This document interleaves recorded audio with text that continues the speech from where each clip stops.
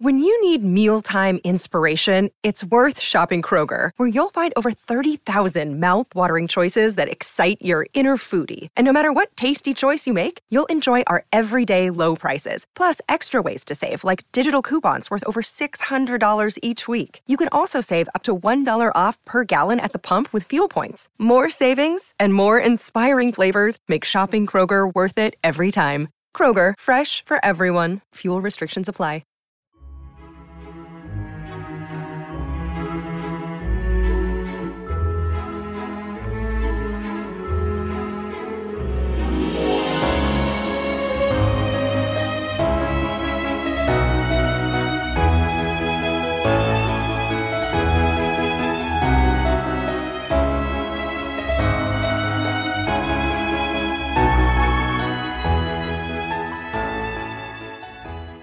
Welcome back, everyone, to 1001 Classic Short Stories and Tales. Today, a story from one of my favorite cowboy authors, Andy Adams. I'll give you a little background on him.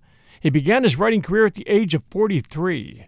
His parents were pioneers, and he grew up handling cattle and horses on the family farm before moving to Texas in the 1880s, where he spent 10 years driving cattle.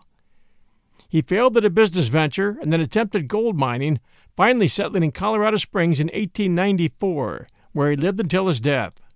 As a writer, he would draw heavily on that experience when he began writing. Disgusted by the unrealistic cowboy fiction being published at the time, Andy Adams took it upon himself to provide a better account and draw heavily on his first-hand experiences to write The Log of a Cowboy in 1903. By almost all accounts, Andy Adams succeeded in his effort to produce a realistic portrait of life on the trail, and it's still widely considered the most compelling and accurate portrayal of cowboy life ever written. One of his books was called A Texas Matchmaker, and today I'm going to bring you Chapter 12, titled The Summer of '77. Hope you enjoy it, and if you do, please send us a review for 1001 Classic Short Stories and Tales. You can also give us an episode comment if you're a Spotify listener. Thank you. Oh, just a short note for all of you listening. This story might give you guys some real insight as to how women really think and act. And now, Chapter 12, Summer of '77, from the book A Texas Matchmaker by Andy Adams. During our trip into Mexico the fall before, DeWeese contracted for 3,000 cows at 2 haciendas on the Rio San Juan. Early in the spring, June and I returned to receive the cattle. The ranch outfit under Uncle Lance was to follow some 3 weeks later and camp on the American side at Roma, Texas. We made arrangements as we crossed into Mexico with a mercantile house in Mir to act as our bankers, depositing our own drafts and taking letters of credit to the interior. In buying the cows, we had designated Mir, which was just opposite Roma, as the place for settlement, and Uncle Lance on his arrival brought drafts to cover our purchases, depositing them with the same merchant. On receiving, we used a tally mark which served as a road brand, thus preventing a second branding, and throughout, much to the disgust of the Mexican vaqueros, DeWeese enforced every humane idea which Nan Creed had practiced the spring before in accepting the trail herd at Las Palomas. There were endless quantities of stock cattle to select from on the 2 haciendas, and when ready to start, under the specifications, a finer lot of cows would have been hard to find. The worst drawback was that they were constantly dropping calves on the road, and before we reached the river we had a calf wagon in regular use. On arriving at the Rio Grande, the then stage of water was fortunately low, and we crossed the herd without a halt, the import papers having been attended to in advance. Uncle Lance believed in plenty of help, and had brought down from Las Palomas an ample outfit of men and horses. He had also anticipated the dropping of calves, and had rigged up a carrier, the box of which was open framework. Thus, until a calf was strong enough to follow, the mother, as she trailed along beside the wagon, could keep an eye on her offspring. We made good drives the first 2 or 3 days, but after clearing the first bottoms of the Rio Grande and on reaching the tablelands, we made easy stages of 10 to 12 miles a day. When near enough to calculate on our arrival at Las Palomas, the old ranchero quit us and went on into the ranch. Several days later, a vaquero met the herd about 30 miles south of Santa Maria, and brought the information that the Valverde outfit was at the ranch, and instructions to veer westward and drive down the Ganso on approaching the Nueces. By these orders, the delivery on the home river would occur at least 20 miles west of the ranch headquarters. As we were passing to the westward of Santa Maria, our employer and one of the buyers rode out from that ranch and met the herd. They had decided not to brand until arriving at their destination on the Devil's River, which would take them at least a month longer.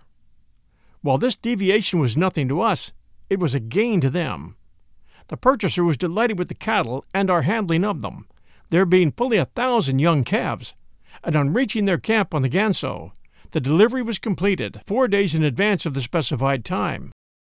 For fear of losses, we had received a few head extra, and, on counting them over, found that we had not lost a single hoof.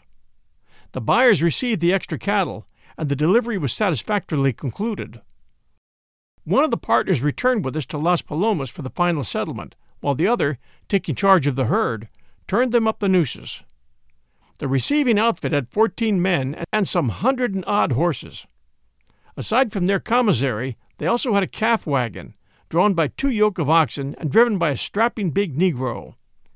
In view of the big calf crop, the partners concluded that an extra conveyance would not be amiss, and on Uncle Lance making them a reasonable figure on our calf wagon and the 4 mules drawing it, they never changed a word but took the outfit.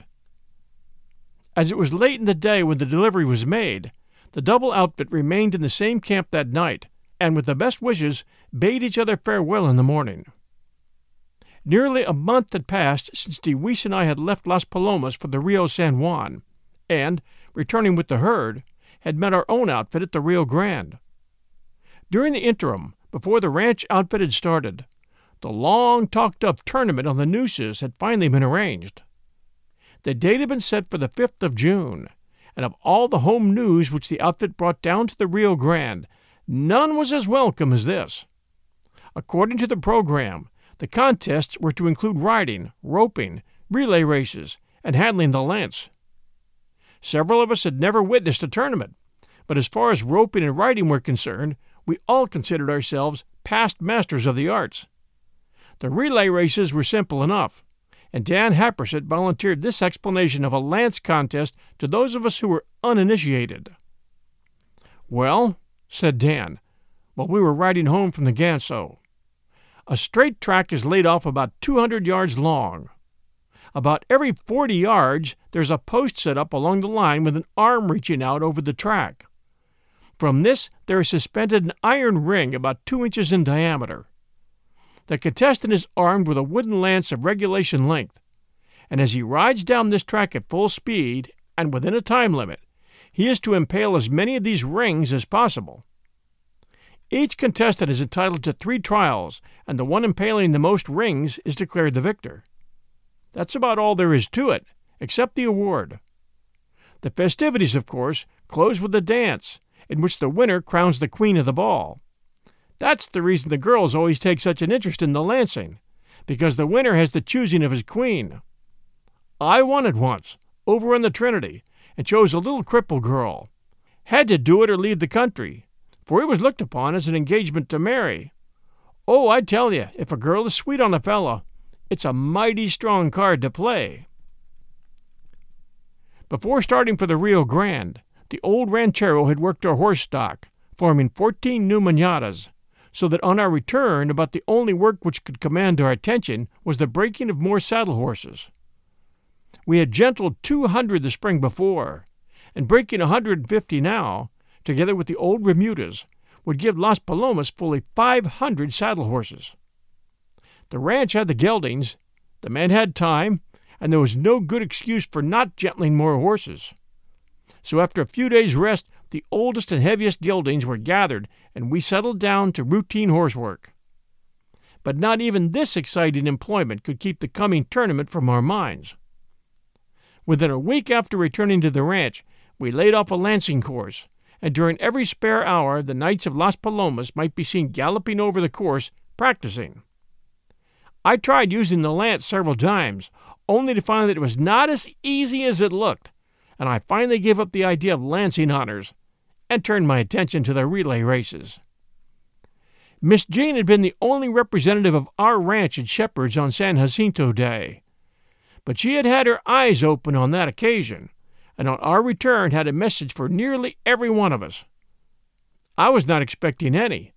Still, the mistress of La Palomas had met my old sweetheart and her sister, Mrs. Hunter, at the ferry, and the three had talked this matter over and mingled their tears in mutual sympathy.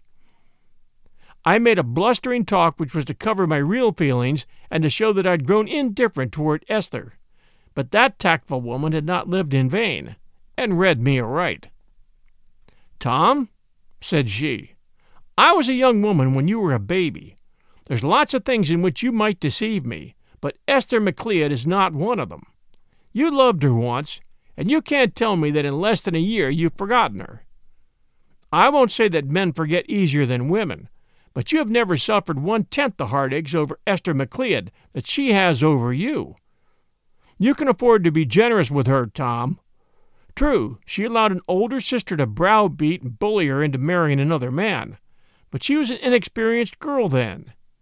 If you were honest, you would admit that Esther of her own accord would never have married Jack Oxenford."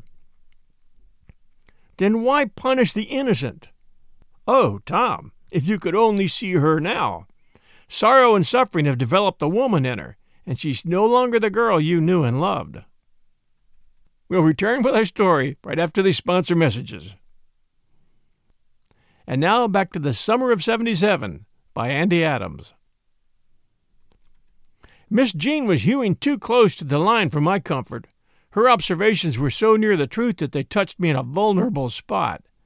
Yet as I paced the room, I expressed myself empathetically as never wishing to meet Esther McLeod again. I really felt that way. But I had not reckoned on the mistress of La Palomas, nor considered that her strong sympathy for my former sweetheart had moved her to more than ordinary endeavor.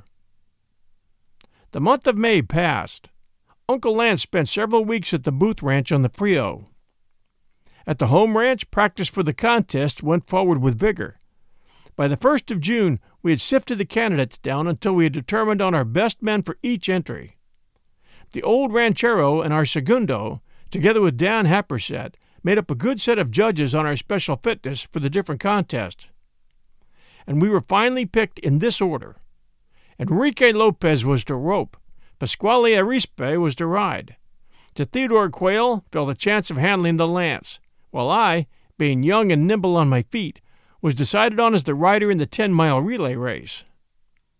In this contest I was fortunate in having the pick of over 350 saddle horses. They were the accumulation of years of the best that Las Palomas bred, and it was almost bewildering to make the final selection.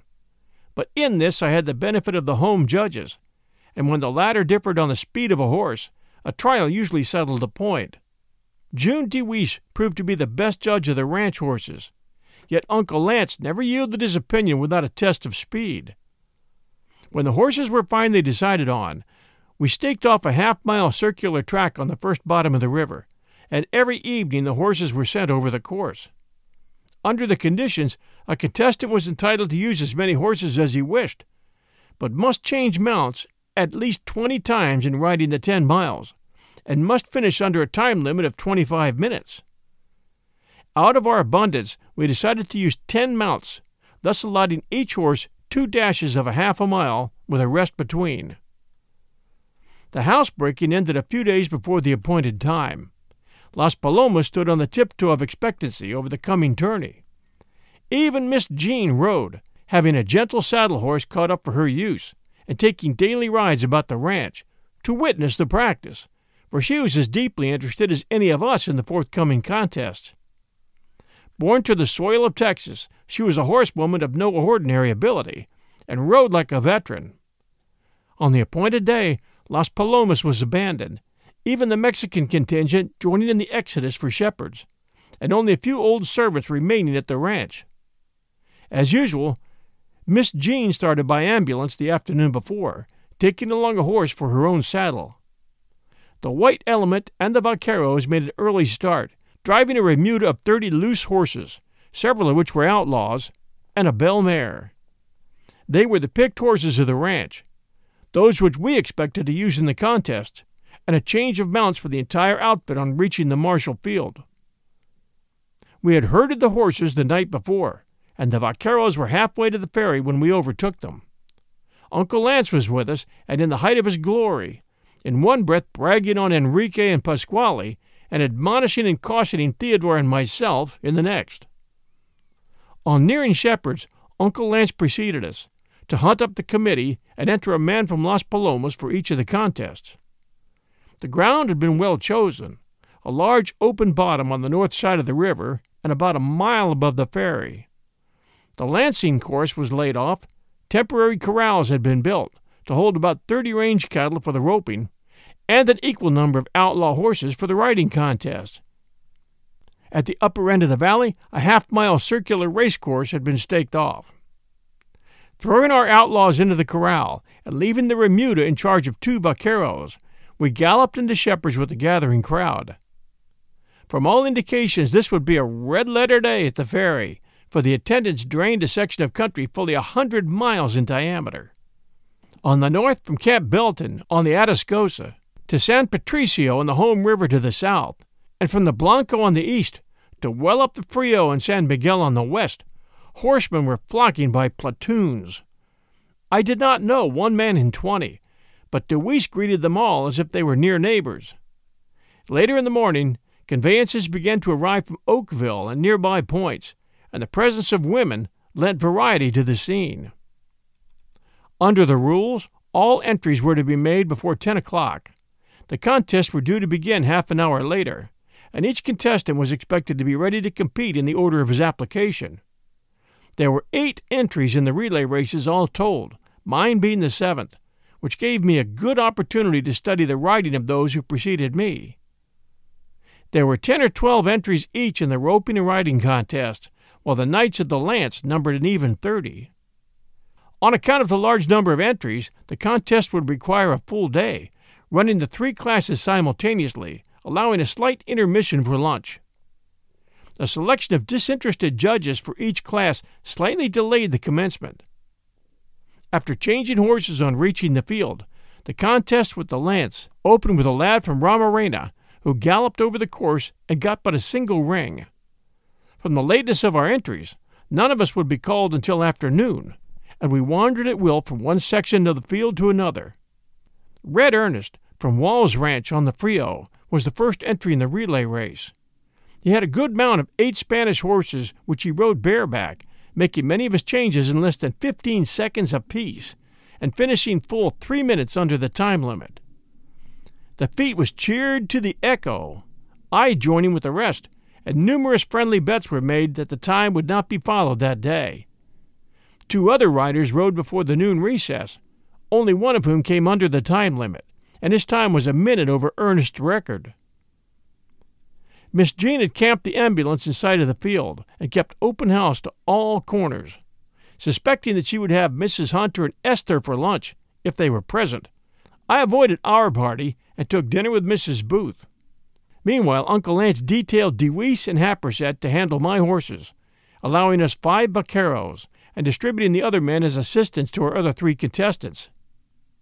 The day was an ideal one for the contest, rather warm during the morning, but tempered later by a fine afternoon breeze. It was after 4 o'clock when I was called, with Wall's man still in the lead. Forming a small circle at the starting point, each of our vaqueros led a pair of horses, in bridles only, around a ring, constantly having in hand 8 of my mount of 10. As handlers, I had 2 good men in our segundo and Dan Happersett. I crossed the line amid the usual shouting with a running start, determined, if possible, to lower the record of Red Ernest. In making the changes, all I asked was a good grip on the mane, and I found my seat as the horse shot away. The horses had broken into an easy sweat before the race began, and having stripped to the lowest possible ounce of clothing, I felt that I was getting out of them every fraction of speed they possessed. The 9th horse in my mount, a roan, for some unknown reason, sulked at starting, then bolted out on the prairie, but got away with the loss of only about 10 seconds, running the half-mile like a scared wolf. Until it came the roan's turn to go again, no untoward incident happened, friendly timekeepers posting me at every change of mounts. But when this bolter's turn came again, he reared and plunged away stiff-legged, crossed the inward furrow, and before I could turn him again to the track, cut inside the course for 2 stakes or possibly 50 yards. By this time I was beyond recall, but as I came round and passed the starting point, the judges attempted to stop me, and I well knew my chances were over. Uncle Lance promptly waived all rights to the award, and I was allowed to finish the race, lowering Ernest's time by over 20 seconds. The 8th contestant, so I learned later, barely came under the time limit. The vaqueros took charge of the relay mounts, and, reinvesting myself in my discarded clothing, I mounted my horse to leave the field, when who should gallop up and extend sympathy and congratulations but Miss Jean and my old sweetheart. There was no avoiding them, and discourtesy to the mistress of La Palomas being out of the question, I greeted Esther with an affected warmth and cordiality. As I released her hand, I could not help noticing how she had saddened into a serious woman, while the gentleness in her voice condemned me for my attitude toward her. But Miss Jean artfully gave us little time for embarrassment, inviting me to show them the unconcluded program. From contest to contest, we rode the field until the sun went down and the trials ended. It was my first tournament, and nothing escaped my notice. There were fully 150 women and girls, and possibly double that number of men, old and young, everyone mounted and galloping from one point of the field to another. Blushing maidens and their swains dropped out of the throng, and from shady vantage points watched the crowd surge back and forth across the field of action. We were sorry to miss Enrique's roping, for having snapped his saddle horn with the first cast, he recovered his rope, fastened it to the fork of his saddle tree, and tied his steer in 54 seconds, or within 10 of the winner's record. When he apologized to Miss Jean for his bad luck, hat in hand, and his eyes as big as saucers, one would have supposed he'd brought lasting disgrace on Las Palomas. We were more fortunate in witnessing Pasquale's riding. For this contest, outlaws and spoiled horses had been collected from every quarter. Riders drew their mounts by lot, and Pasquale drew a cinnamon-colored coyote from the ranch of Uncle Nate Wilson of Ramarina. Uncle Nate was feeling in fine fettle, and when he learned that his contribution to the outlaw horses had been drawn by a Las Palomas man, he hunted up the ranchero. I'll bet you a new $5 hat that cinnamon horse throws your vaquero so high that the birds build nests in his crotch before he hits the ground. Uncle Lance took the bet, and disdainfully ran his eye up and down his old friend, finally remarking, "Nate, you ought to keep perfectly sober on an occasion like this. You're liable to lose all your money." Pasquale was a shallow-brained, clownish fellow, and after saddling up, as he led the coyote into the open to mount, he imitated a drunken vaquero. Tipsily admonishing the horse in Spanish to behave himself, he vaulted into the saddle and clouted his mount over the head with his hat. The coyote resorted to every ruse known to a bucking horse to unseat his rider, in the midst of which Pasquale, languidly lolling in the saddle, took a small bottle from his pocket, and drinking its contents, tossed it backward over his head. "Man, look at that, Nate," said Uncle Lance, slapping Mr. Wilson with his hat. "That's one of the Las Palomas vaqueros, bred with just sense enough to ride anything that wears hair. We'll look at those new hats this evening." In the fancy riding which followed, Pasquale did a number of stunts. He picked up hat and handkerchief from the ground at full speed, and likewise gathered up silver dollars from alternate sides of his horse as the animal sped over a short course. Stripping off his saddle and bridle, he rode the naked horse with the grace of an Indian, and but for his clownish indifferences to the apparent ease with which he did things, the judges might have taken his work more seriously.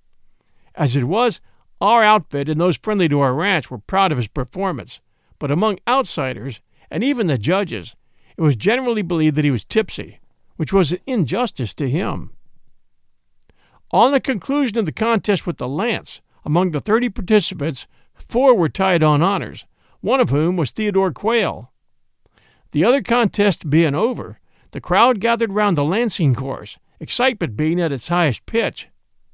A lad from the Blanco was first called for on the finals, and after 3 efforts failed to make good his former trial, Quail was the next called, and as he sped down the course, my heart stood still for a moment. But as he returned, holding high his lance, 5 rings were impaled upon it. He was entitled to 2 more trials, but rested on his record until it was tied or beaten, and the next man was called. Forcing her way through the crowded field, Miss Jean warmly congratulated Theodore, leaving Esther to my tender care. But at this juncture, my old sweetheart caught sight of Francis Vaux and some gallant approaching from the river's shade, and together we galloped out to meet them. Miss Vaux's escort was a neighbor lad from the Frio, for both he and I for some time being were relegated to oblivion in the prospects of a Las Palomas man by the name of Quail winning the lancing contest. Miss Frances, with a shrug, was for denying all interest in the result, but Esther and I doubled on her, forcing her to admit that it would be real nice if Teddy should win. I never was so aggravated over the indifference of a girl in my life, and my regard for my former sweetheart, on account of her enthusiasm for a Las Palomas lad, kindled anew within me. But as the third man sped over the course, we hastily returned to watch the final results. After a last trial, the man threw down his lance, and riding up, congratulated Quail. The last contestant was a red-headed fellow from the Atascosa above Oakville, and seemed to have a host of friends. On his first trial over the course, he stripped 4 rings, but on neither subsequent effort did he equal his first attempt. Imitating the former contestant, the red-headed fellow broke his lance and congratulated the winner. The tourney was over. Esther and I urged Miss Frances to ride over with us and congratulate Quail. She demurred, but as the crowd scattered, I caught Theodore's eye, and, signaling to him, he rode out of the crowd and joined us. The compliments of Miss Vaux to the winner were insipid and lifeless, while Esther, as if to atone for a friend's lack of interest, beamed with happiness over Quail's good luck. Poor Teddy hardly knew which way to turn, and nice girl as she was, I almost hated Miss Frances for her indifferent attitude. A plain, blunt fellow though he was, Quail had noticed the coolness in the greeting of the young lady, whom he had no doubt had in mind for months, in case he should win the privilege to crown as queen of the ball. Piqued and unsettled in his mind, Quail excused himself on some trivial pretense and withdrew. Everyone was scattering to the picnic grounds for supper, and under the pretense of escorting Esther to the Vaux conveyance, I accompanied the young ladies. Managing to fall to the rear of Miss Frances and her gallant for the day, I bluntly asked my old sweetheart if she understood the attitude of her friend. For reply, she gave me a pitying glance, saying, "Oh, you boys know so little about a girl. You see that Teddy chooses Frances for his queen tonight, and leave the rest to me," she said. On reaching their picnic camp, I excused myself, promising to meet them later at the dance, and rode for our ambulance. Tiburcio had supper all ready, and after it was over I called Theodore to one side and repeated Esther's message. Quail was still doubtful, and I called Miss Jean to my assistance, hoping to convince him that Miss Vaux was not unfriendly towards him. "You always want to judge a woman by her contraries," said Miss Jean, seating herself on the log beside us. "When it comes to acting her part, always depend on a girl to conceal her true feelings, especially if she has tact. Now, from what you boys say, my judgment is that she'd cry her eyes out if any other girl was chosen queen." Uncle Lance had promised Mr. Wilson to take supper with his family, and as we were all sprucing up for the dance, he returned. He had not been present at the finals of the lancing contest, but from guests of the Wilsons had learned that one of his boys had won the honors. So on riding into camp, as the finishing touches were being added to our rustic toilets, he accosted Quail and said, "Well, Theo, they tell me that you won the elephant. Great Scott, boy! That's the best luck that's ever struck Las Palomas since the big rain a year ago this month. Of course, we all understand that you're to choose the oldest Vaux girl." "What's that? You don't know?" "Well, I do. I've had that all planned out, in case you won, ever since we decided that you was to contest as a representative of Las Palomas. And now you want to balk, do you?" Uncle Lance was showing some spirit, but his sister checked him with this explanation. "Just because Miss Frances didn't show any enthusiasm over Theo winning, he and Tom somehow got it in their minds that she don't care a rap to be chosen queen. I've tried to explain it to them, but the boys don't understand girls, that's all. Why, if Theo was to choose any other girl, she'd set the river afire." "That's it, is it?" snorted Uncle Lance, pulling his gray mustaches. "Well, I've known for some time that Tom didn't have good sense, but I've always given you, Theo, credit for having a little. I'll gamble my all that what Jean says is Bible truth. Didn't I have my eye on you and that girl for nearly a week during the hunt a year ago? And haven't you been riding my horses over to the Frio once or twice a month ever since? You can read a brand as far as I can, but I can see that you're as blind as a bat about a girl. Now, young fellow, listen to me. When the master of ceremonies announces the winners of the day, and your name is called, throw out your brisket, stand straight on those bow legs of yours, step forward and claim your privilege. When the wreath is tendered you, accept it, carry it to the lady of your choice, and kneeling before her, if she bids you arise, place the crown on her brow, and lead the grand march. I'd gladly give Las Palomas and every hoof on it for your years and chance." The festivities began with falling darkness. The master of ceremonies, a schoolteacher from Oakville, read out the successful contestants and the prizes to which they were entitled. The name of Theodore Quayle was the last to be called, and excusing himself to Miss Jean, who had him in tow, he walked forward with a military air, executing every movement in the ceremony like an actor. As the music struck up, he and the blushing Frances Vaux, rare in rustic beauty and crowned with a wreath of live oak leaves, led the opening march. Hundreds of hands clapped in approval, and the applause quieted down. I turned to look for a partner, only to meet Miss Jean and my former sweetheart.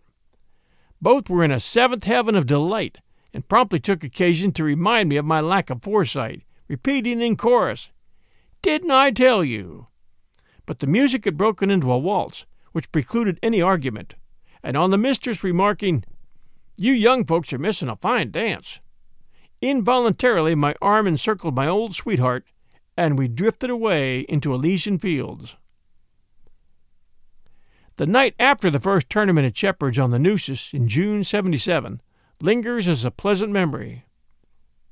Veiled in hazy retrospect, attempting to recall it is like inviting the return of childish dreams when one has reached the years of maturity. If I danced that night with any other girl than poor Esther McLeod, the fact has certainly escaped me.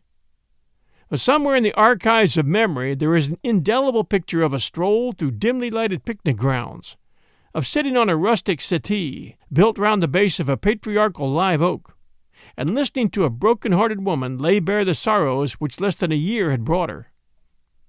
I distinctly recall that my eyes, though unused to weeping, filled with tears when Esther, in words of deepest sorrow and contrition, begged me to forgive her heedless and reckless act. Could I harbor resentment in the face of such entreaty?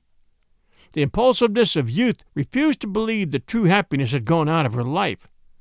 She was again to me as she had been before her unfortunate marriage, and must be released from the hateful bonds that bound her.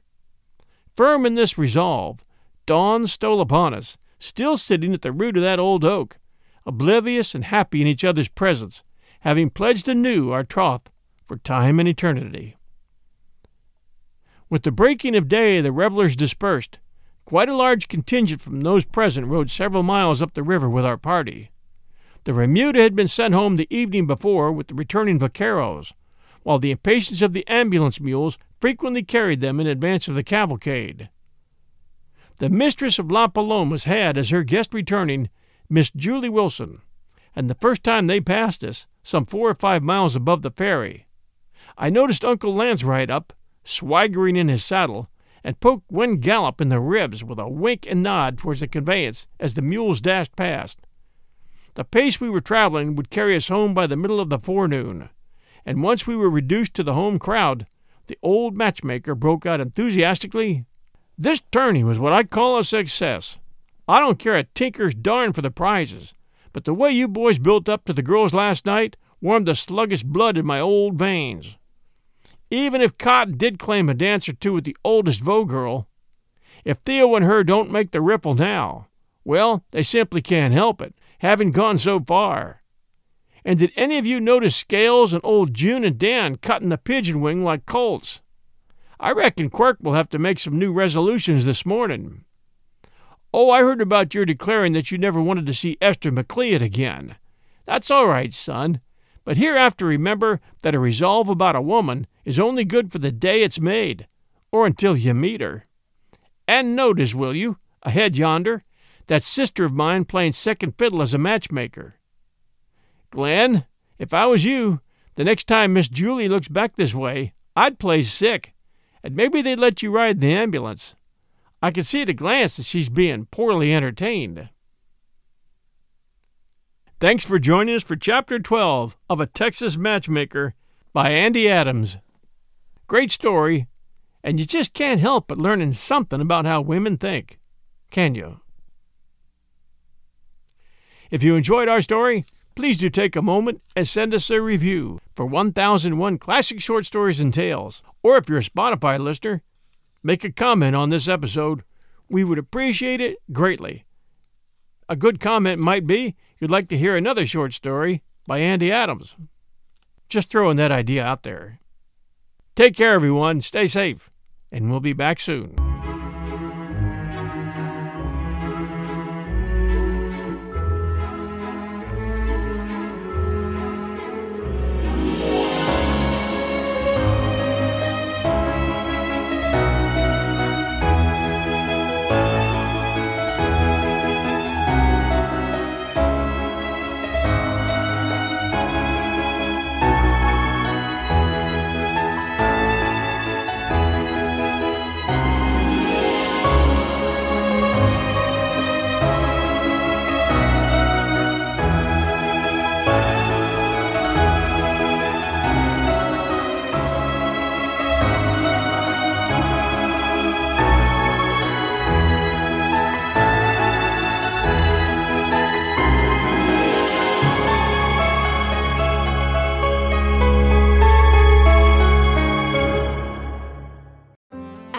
Canyon University, we believe in equal opportunity, and the American dream starts with purpose. Whether your pursuit involves a bachelor's, master's, or doctoral degree, GCU's learning environments are designed for supportive networking and collaboration. With over 330 academic programs, GCU provides a path to help you fulfill your dreams.